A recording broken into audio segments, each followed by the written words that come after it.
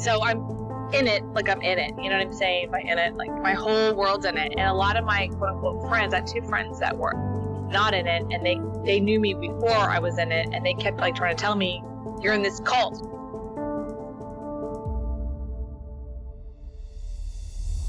Welcome to the Adversity to Advantage podcast. I'm Petra Belzebor, and this is the place to discuss tips, tricks, and hacks to build your resilience through your worst rock bottoms and get you to a place of success.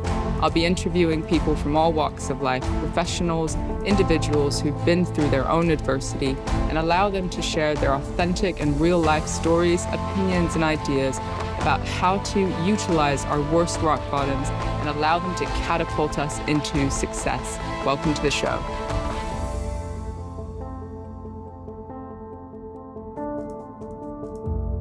Welcome everyone to the Adversity to Advantage podcast. Today I've got Heather Havenwood, very excited, across the pond. She is an amazing coach that helps women, but I think all people, supports them in online marketing, sales strategies, and she was one of the top 50 must-follow women by the Huffington Post, one of the main entrepreneurs. And I love her story. We've just sort of met previously to starting here. Welcome to the show, Heather. Thank you. Thanks for having me across the pond. Yes, so good to have you. Where are you? Tell people where you are. Across the pond. I'm like really in the pond on the other side. I'm in Austin, Texas. Austin, so there's Texas. No ponds here. There are no ponds. Lakes. Okay, you're like a flight away.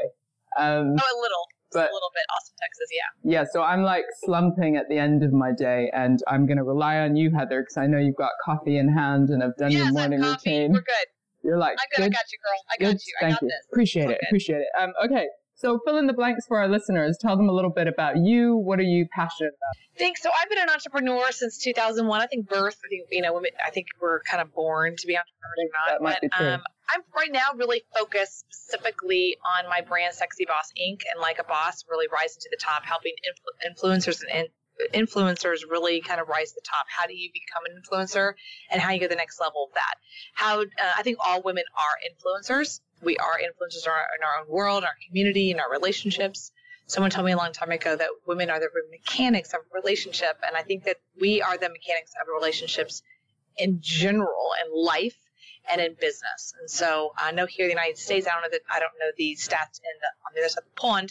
However, in the United States, there's stats that 80% of the small businesses are owned by men but run by women. And I'd like to switch that. My goal in life is to have 10,000 women to be financially free completely and to be running their own businesses. Amazing. I think when we empower women to have their own money and run their own businesses, we empower more than just one person. We're empowering literally communities. So that's my big focus and my big why in life. Amazing. And obviously you've been on a journey yourself in order to get to this position in business yourself and get to a point where you're sort of overflowing with wisdom now. But I imagine you may have learned the hard way or yes. had a few knocks along the way. What's the entrepreneurial journey been like? Hard. It's hard. Yeah. Look, it's hard. It's a hustle. It's hard. It's challenging. You constantly have to change. You constantly have to move. You constantly have to not be, what's the word? I can't think of the word right now, but just, you can't be coasting, right? You can't be coasting. The moment you're coasting, you're behind. And so you have to continually allow yourself to hustle and change. And we as women we're not taught to do that. We're taught to more lay back, community, gather, connect, and go with the flow and allow the men, quote unquote, to be the warrior and to change with the tides, right? We're not taught to go out there and what I call fight. And that's the challenge is that there's a way to, quote unquote, to fight as a queen and as an energy, a higher space energy that I think myself I'm learning, be strong and to be independent and to be benevolent. It's just very loving about the whole process. And that's a kind of a teeter-totter that we're not taught. And I think more and more women are trying to figure out that pattern, myself included. Yeah, I mean, I think times are changing, but there are still such subtle differences. Like I remember I've got 2 kids. They're 15 and 12. I've got a boy and a girl. And I remember my ex-husband, when they were really young, said things like, I really hope our son achieves. And, and he had like plans and ideas of where he would get to. And then he'd say, I really hope our daughter's just happy. That's all I want for her. Right. No, I don't mean to laugh. Excuse me. No, he's my ex-husband for a reason. Right. But to his like defense, that's how we view men and women. Well, and he thought he was being really supportive. Yeah. And to his defense, I'm sure he's a good person. He's means well. He does. But there is a part of like, it's social conditioning, isn't it? Yeah, social conditioning is so automatic. It is so automatic, right? I mean, I remember when I was quote unquote stepping into my entrepreneurship, my mother, here's what happened. Here's the download. Okay. So my mother called my uncle. Mm-hmm. Okay. And my uncle called me. Now my uncle never calls me. He's a very very successful entrepreneur. He rarely talks to me. I don't know why. He just doesn't. So he called me. So it's kind of weird when like the uncle like you think something's happened. Wrong, someone died. Yeah. Right. What happened? So he's like, hey. I'm like, hey. He's like, okay, well, your mom called me. I'm like, okay, is she okay? Is she in the hospital? He's like, no, she's fine. I said, what? He's like, well, she's concerned about you. I'm like, and this is, by the way, I'm like, I remember the day I'm like in my car, I'm in Florida. I just started like buying and selling houses. Things are going really well. And I'm like, what is she concerned about? Well, she told me you're going to be an entrepreneur like that. And I went, well, aren't you? But this is coming from an entrepreneur. Yeah, no, he's totally an entrepreneur. He goes, yeah, but I worked for corporate America. He's like, then like went into this whole thing. Like, I went to corporate America first, and then I did that, and I went, okay, so what's your point? Like, what's the concern? Call? He's like, well, she's concerned about you because, women aren't supposed to be entrepreneurs. Whoa. Period. And I just went, what? So I'm like, okay, my family does not. Ooh. Got it. And there's been like that ever since. I haven't, pretty much my mom passed away. Other than my sister, my entire side of that family, they won't talk to me at all. Like there's a whole thing about, because I'm out there also online a lot, they will not talk to me. They've unfriended me. So it's just an interesting thing. Is like when you put yourself out there on any level, like any level, and I don't care what it is, there's going to be people that like don't support that, aren't aligned with that. And I had my father tell me like, women's job is just to have kids and to support their man. Whew. Guys, I wasn't born in the 1930s here. You know what I'm saying? Yeah. Like I was born, right? So, and I think part of the challenge is women come to me today and they're up against that. This is what I want to talk about. Is like, I wouldn't say brought up in a cult. I didn't know I was in a cult. Does that make sense? I didn't know I was in a cult. No, but you don't. And when you're a child, were you raised in it or born into it? I think we all were, but I was raised in the South. So yeah. Yeah, we all kind of were. I was raised in a particular social conditioning, and then I went heavily into the church, and then I went heavily into a personal development program, like very, very heavy, very, very heavy into that world, to a point where it became a cult, and I just want to share my story if you don't mind. Please, yeah. So I'm in it, like I'm in it, you know what I'm saying? By in it, like my whole world's in it, and a lot of my quote unquote friends, I had 2 friends that were not in it, and they knew me before I was in it, and they kept like trying to tell me you're in this cult, and I'm like, it's not a cult. Like, so we fight or whatever. You start getting distance, don't you? Yeah, exactly. Yeah. And then one day, there's something going on with the cult, and I was having major issues, and I was trying to do something, and they literally started attacking me. Got emails from the top people and attacking me. And I'm like, what's going on? And I had a dear friend of mine, his name was David Connie, and he actually talks about this. And he was in Iowa, and he actually was brought up in a cult. And I called him in tears. And he sent me overnight, 3 books. He goes, read these tomorrow. Mm-hmm. And I read these, and I'm literally in tears. I never realized that I was in this cult. Let me explain to you what I mean by that for a second, because there's actually a lot of things I learned from that experience or that group that I take into life today. But here's where it sums it all up. You ready? I'm ready. They preach independence, but train dependence. Yeah. Yeah. Okay? The high-end message is always different than the actual experience, which is what's confusing, right? Right. It's the right. It's the flip. It's kind of like the bad sales guy, the flip of the sales situation. You're going to the situation thinking, okay, I'm getting independence and I'm getting freedom, right, from whatever. From your culture or whatever was holding you back before. Right. And it's actually the community that holds you back. So it's interesting because I've had someone recently that I'm like, okay, go do this thing But look, don't get involved. Just do the 2 courses and then leave. You know? And he's like, why? And I'm like, look, just do these 2 courses and then just don't do anything else.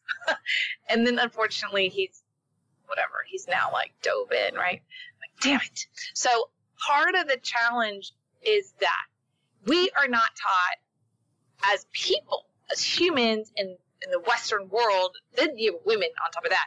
We are not taught to buck the system or to question the system.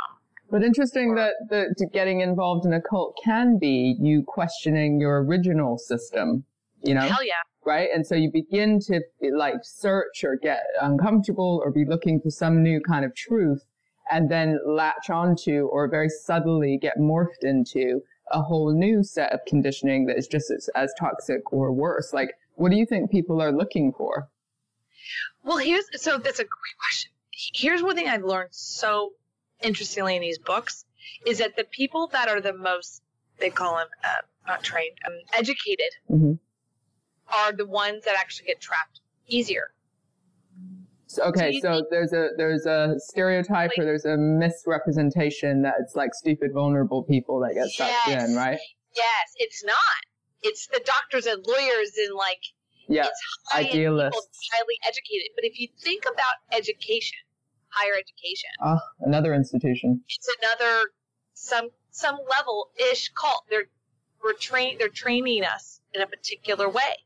If you went to Harvard, you think a particular way. If you went to a community college, you think a particular way. Whatever. And there's no better or worse, but there's a training. They literally train you to have a particular way culture, right?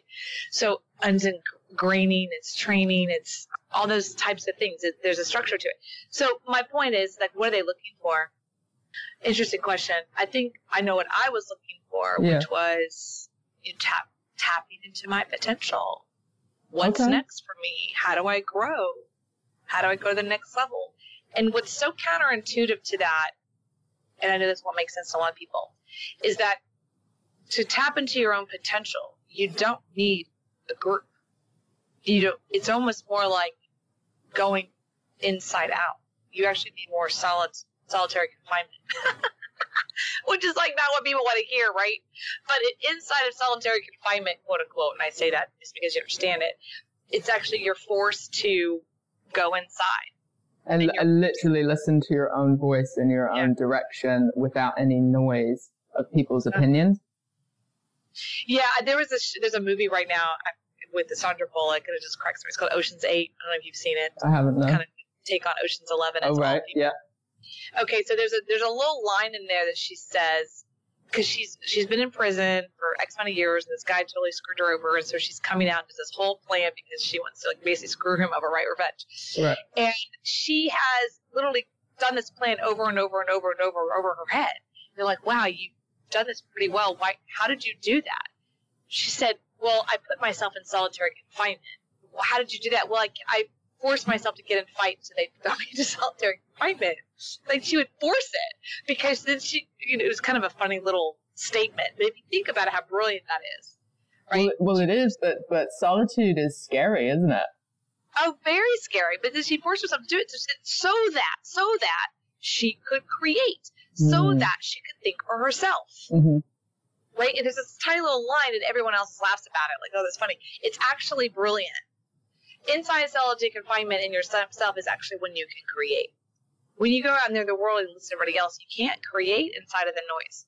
But don't we need to also learn? And I don't mean education. I mean that sense of growth where we can gather new information, whether it's from any source, whether it's a group, whether it's a person, whether it's YouTube, whether it's books, in order to add to our learning.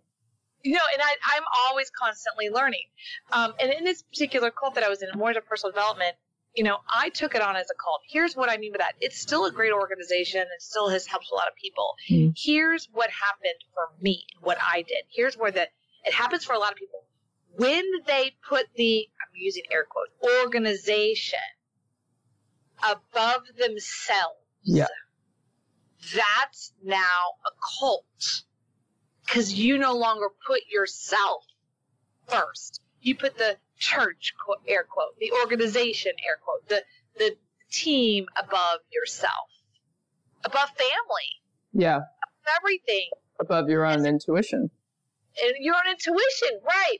I remember, like I said, I was in this group for a very long time, and I went to what I call the top level, all the things you can do. Yeah. And I remember it's this weekend. They only do it once a year.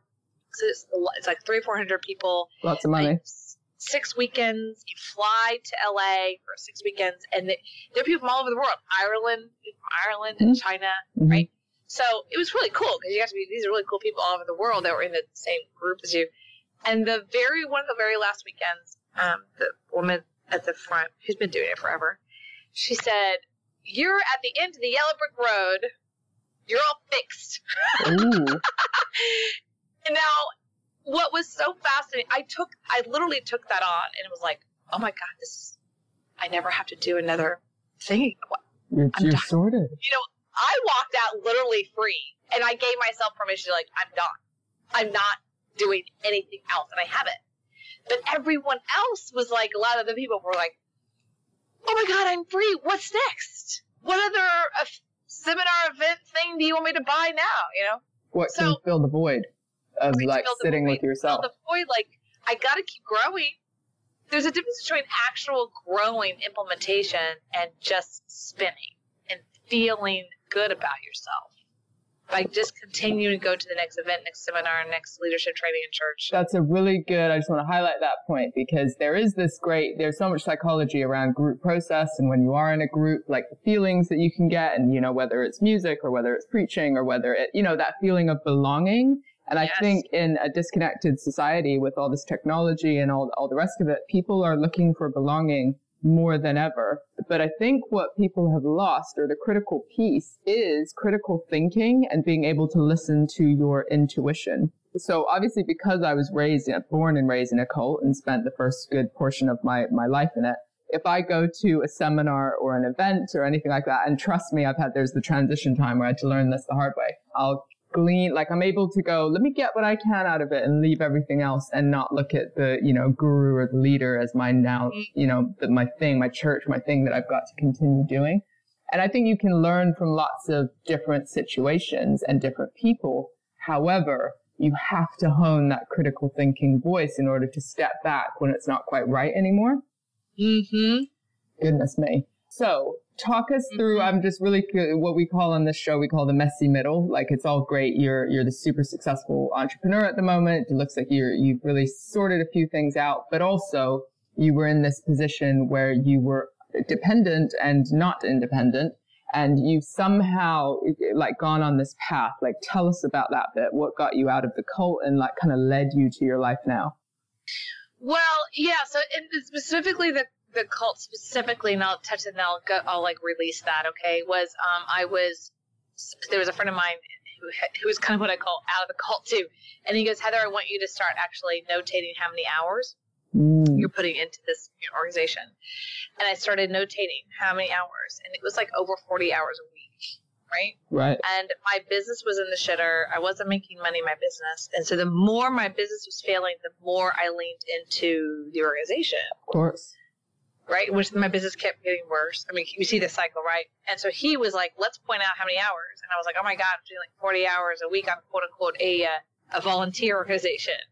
He's like, well, so what are you building? Are you building their organization or yours or your business? And I'm like, wow. Right? That's a profound question. Yeah. I saw that. That was the first aha moment. Of course my business isn't doing well. Yeah. You don't have the time to fully invest in it. Right. So I was like, whoa. So that's when I started pulling back my responsibilities. I'm releasing myself here, to be, kind of get back in alignment with what's important to me. The more I started to do that, that's when there was a resistance and then upheaval. And then eventually I got quote unquote kicked out.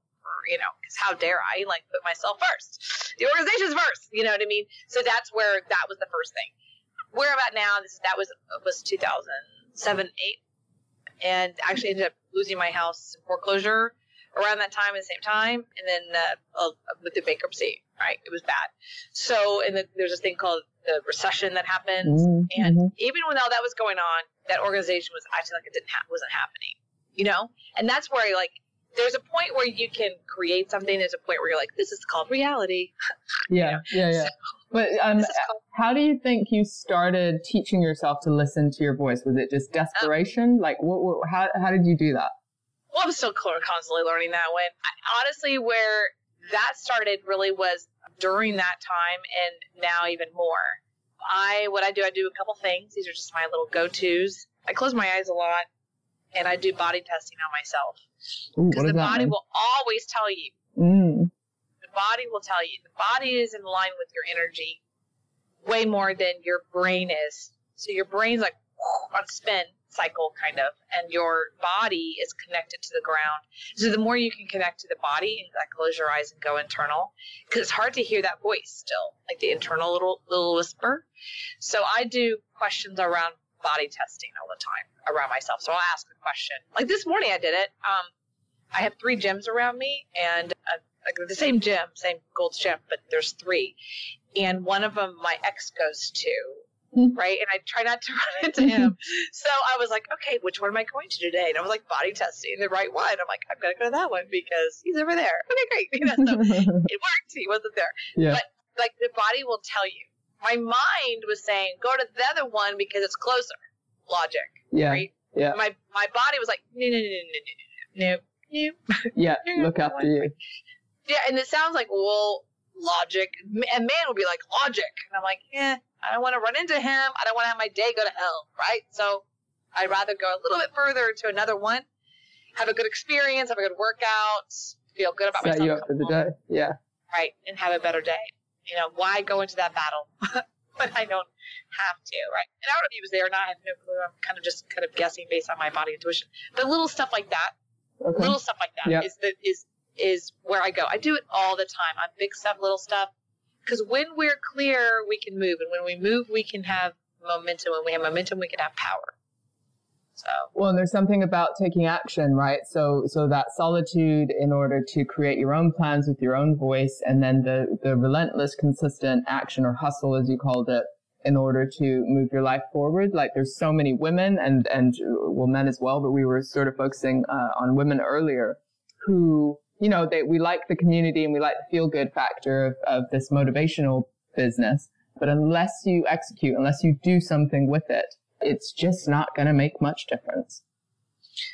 Yeah, it's so true. It's true. Yeah, I don't believe in motivation. I do, but I believe in action more. But I think sometimes you need the little kick. You need the person that you connect with that builds you up, or you need to watch that little YouTube motivational thing, or read the thing. That's for me. I'll need a little bit of that, but relentless action is the actual key. I just call it inspiration versus motivation. That's fair. Got it. Yeah, because I think of so many seminars I've been to that at the end of it, people were like motivated, and no action happened. Yeah. I think when people are inspired, action happens. Not to be like go deep on the words, but that's just what works. Yeah, but some people might claim. Well, I guess that's how it works in your head. It's about people's definition of the words, right? Yeah. And you can have church that's all like inspiring, and we're inspired, and and that's it. So it depends on our definition of the words. So you get to a point where you lose your house. You've been chipped away at for a little while within this cult sort of system. Your friends send you some books. You're sort of reevaluating, trying to slowly build up. Would you identify with the term rock bottom at all? Would you say when you lost your house, was that any kind of like catalyst moment for you, or did that come at another time, or not at all? Oh, that was a horrible time. I mean, I lost everything I had. I just bought a 3-bedroom, 2-bath house. I had, my dog, business. I lost my business. I lost my house. I lost all my furniture. All I had was my dog and my car, which was a lot. I had to lean on people. I had to live on people's couches. It was shitty. It was horrible. What happened? What got you to that point? I was in $1 million business, $0 million in 1 year, and I went to seminar, came back, and my business partner had wiped everything out, and the bank accounts out, and everything. He wiped everything out. Everything was gone within 24 hours. My house went into foreclosure within 6 months, and bankruptcy within 9 months. God, okay, so you literally lose everything. The world of business. Right? Oh, great. It happens, I'm not going to lie. My biggest mistake was I had a good contract. And I let someone in the business that was a dear friend of mine. He had control of more than he should have control of. That's the other thing. I was the woman and they were men, and you should trust us. So there's that.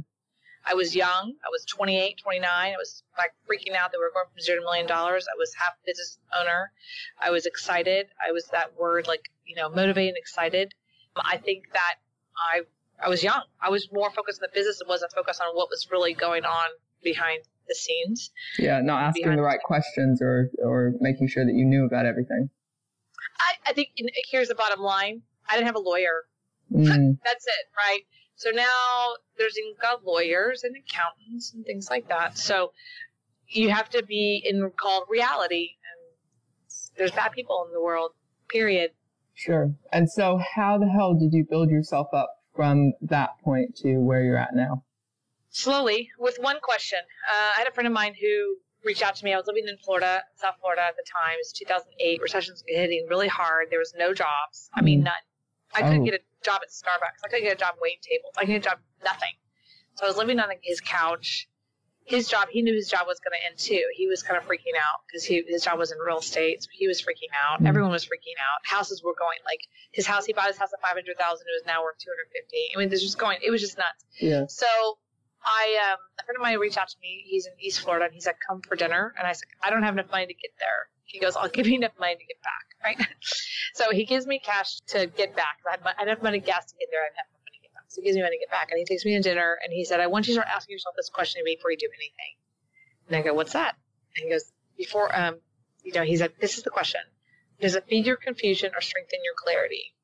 And I told him, I said, Richard, I got nothing going on, so that's easy. He's like, no, I want you to start doing that question to everything, because this is the only way you're going to get out of your situation. And so when I started asking myself that question, and I still ask myself the question. So repeat the question again, just for our listeners. Does it feed my confusion or strengthen my clarity? Feed my confusion or strengthen my clarity. Okay. Here's the power in that. When we are clear, we can move. When we move, we can actually get to momentum. When we have momentum, we can get to power. But we cannot do that when we're sitting there spinning. And that's why I don't like, excuse me on this, that's why I like the word motivation.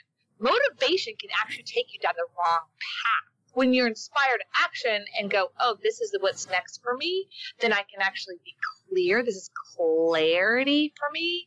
Then I can actually be clear and take the right move. Make sense? It absolutely does. What about people who don't have a clear vision? The clear vision might just be the question of what's next. What's the next thing now? The next right step. Yeah. So what's next now? It's not the right step. When you add the word right, people freak out. Right, wrong? I'm going to get it wrong. You just ask, what's the next best action now? So it that could be one phone call, it could be one email. Yeah. It's not just huge. And I had to think like that. I had to think tiny. I couldn't think big. Vision. Are you kidding me? I'm like, are you serious? I don't eat tomorrow. I need to survive. Yeah. Yeah. I mean, when people are in that desperation mode, I understand that. You can't sit down with them and go, let's have a conversation about what you're going to be in 5 years. Like, I don't know what I'm going to eat in 2 hours. Yeah. So you've just got to get that level sorted before you can actually think bigger in that way. That question, does it feed my confusion or strengthen my clarity? It's a powerful question. If you start to look at everything in your life, including the relationships, including what's in your fridge right now, including what you're about to put in your mouth right now, it gets really real. Absolutely. What feeds my confusion, strengthen my clarity? And what that also makes you do, taking the cult conversation, it forces you to think. Right.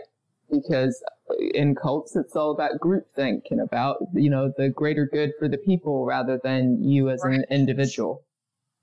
Right. They wouldn't say, what feeds your confusion, strengthen my clarity? Well, what would feed my clarity here is not to take this next seminar. Oh, well, you really need this. Is to understand the real point or to learn to trust myself.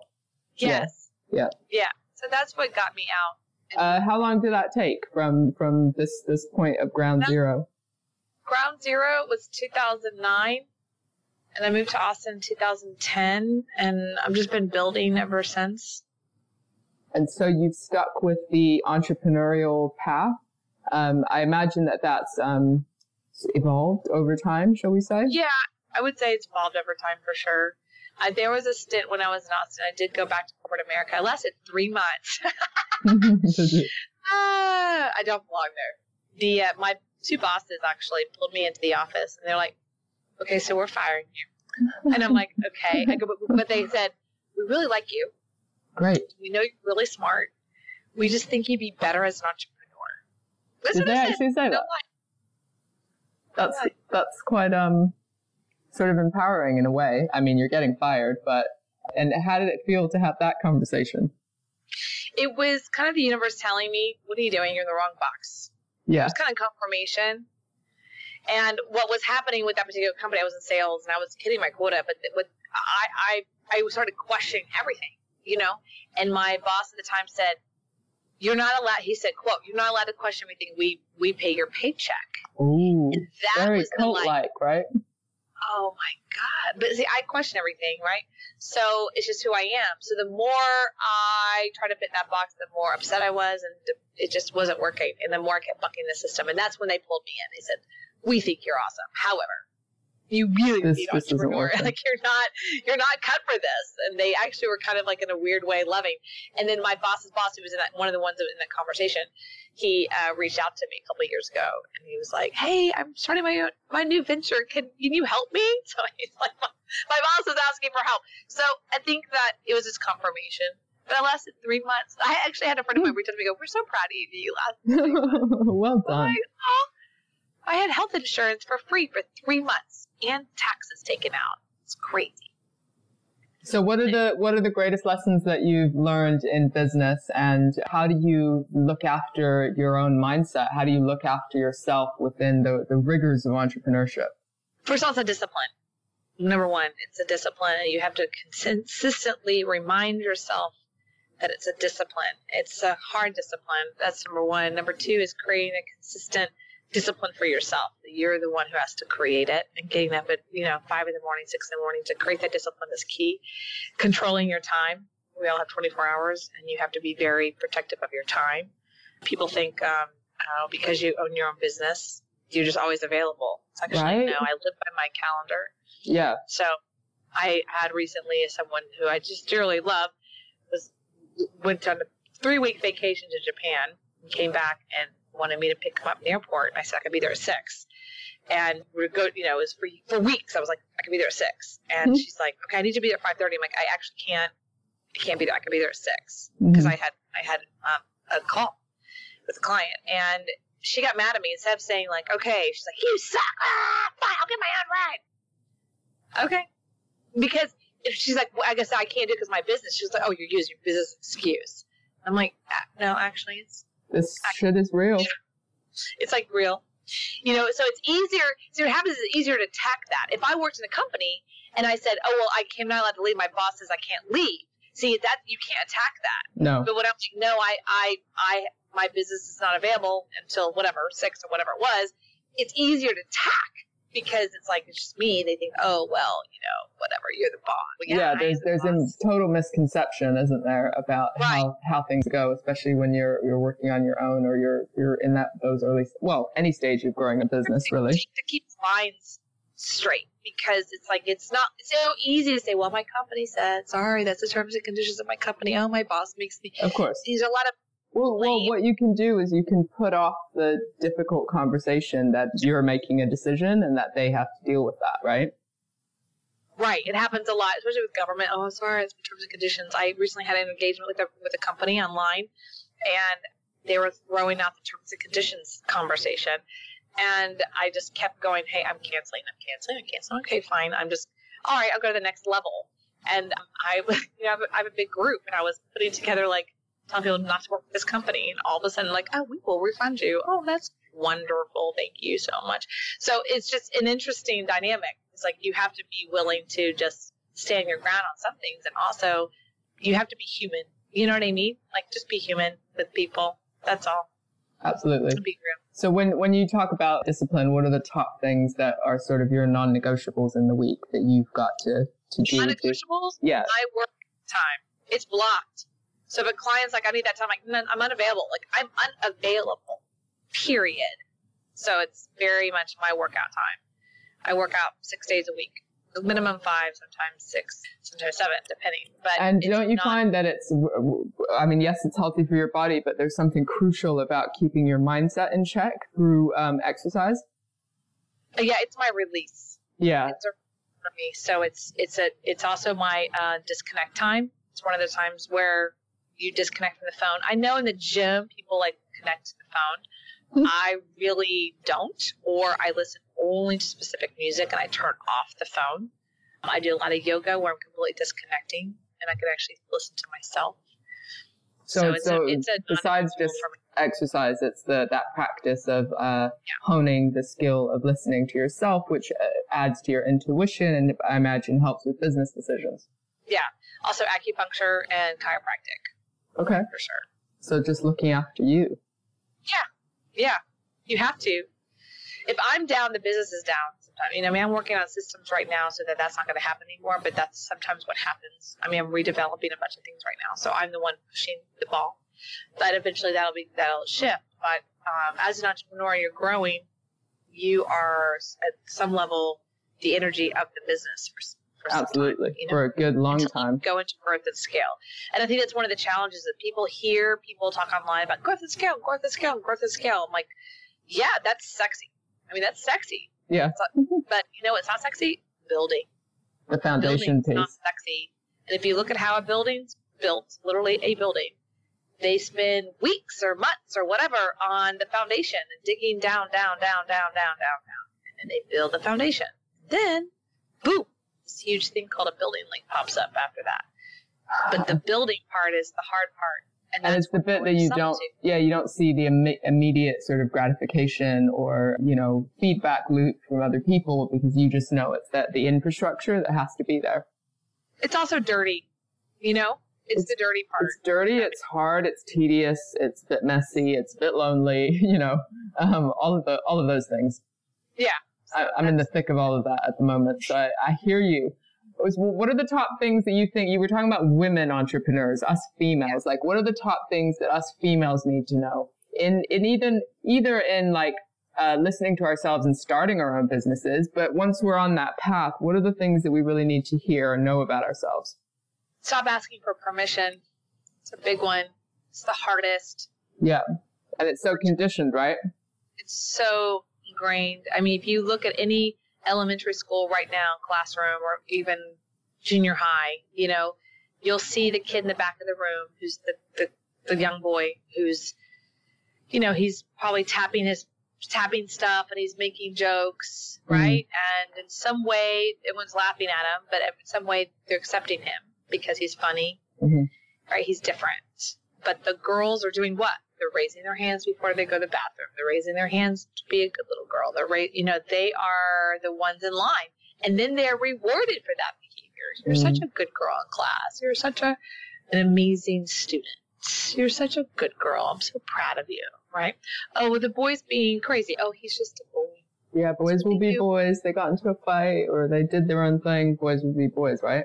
Boys will be boys, but how dare you go against the grain, Heather, and I was the one who, I believe it or not, people don't know this about me, but I was very shy, extremely shy and I was in speech therapy from age 7 to 14.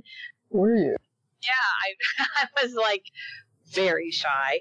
So what flipped? What did you teach yourself? I mean, how did you go, okay, actually I can teach myself to not be shy? I didn't teach myself to. I call it the Courtney effect. There was a girl named Courtney who I became friends with in junior high, and she was cray cray, rebel girl, and I became friends with her, and I vicariously kind of lived through her. She kind of cracked my shell, I think. Then she went cray cray in high school to drugs and stuff, so I pulled back, But and she gave you a gift before. She's actually in prison now. She is cray. But I mean, she kind of cracked my spirit there at some level. She gave me this permission in a way to wow, I could kind of be a smartass and people don't kill me, So she was real kind of a snarky, smartass, funny, just said whatever the hell she wanted to say. Looking back, she came from a really rough family, and she was definitely kind of, way of dealing with it, right? But but for me, it was, oh my God, I could say that as a girl and not just get my ass kicked, So she kind of became my tough girl, and then I kind of tapped into that myself in high school and got in my first fight in high school. Well done. Yeah, but I was still the good little girl because I looked like it. I mean, I still deal with that today. I look like this sweet, cute Southern girl, and then people talk to me. They're like, "Well, I don't understand." I'm confused. I'm sweet dominatrix. I'm like the dominatrix that will like whip you, and then I'll like love on you. And I bet that's a good edge to have as an entrepreneur. Yeah, because like I'm be direct. I will tell you the truth, but then I'll love up on you and tell you like you're amazing. But also, that's just being I call it being a businesswoman. I mean, ultimately, I am a businesswoman first and foremost. Yeah. Period. And that is challenging because a lot of people are like, you need to be nice. I'm like, no, what? Well, nobody tells men that, do they? If I was a man, would you walk up to someone, a businessman, and go, you need to be nice? Would you ever say that to a businessman? No, never. You wouldn't. Never. You would say that to a businessman. He's being a businessman. Absolutely. They did it to women because it's a society thing too. I live in South Texas, right? So. Right, completely. But I love it. So you're changing the narrative around women, around our conditioning, wherever that comes from, whether it's the extremes of cults or just society at large. You're obviously helping women to get into and sustain business. And I think the title of this podcast is Don't Ask Permission, or something related to that. Because that's what we all need to hear a little bit more often. Just go and live your truth. And also look after yourself in the process. Heather, thank you so much for your inspirational story. If people want to connect with you in some way or work with you, where can they find you? They can go to askheatherann.com. That's actually my messenger directly. They can message me on Facebook. That's askheatherann.com. Or my website. My website is heatherhavenwood.com, but askheatherann.com is the best way. Amazing. Yeah, and I can see you've got so much information on your website as well. We'll add all that into the show notes. Heather, thank you so much, and I hope you have a fabulous day. Thank you for having me. Thanks for listening to the Adversity to Advantage podcast. Please do subscribe and review on iTunes. Every comment makes a difference. We really appreciate hearing from you. And please do get in touch through petravelzebour.com if you're interested in any training, coaching, therapy, or just to join the community and get more information on ways that you can build your own resilience. Until next time.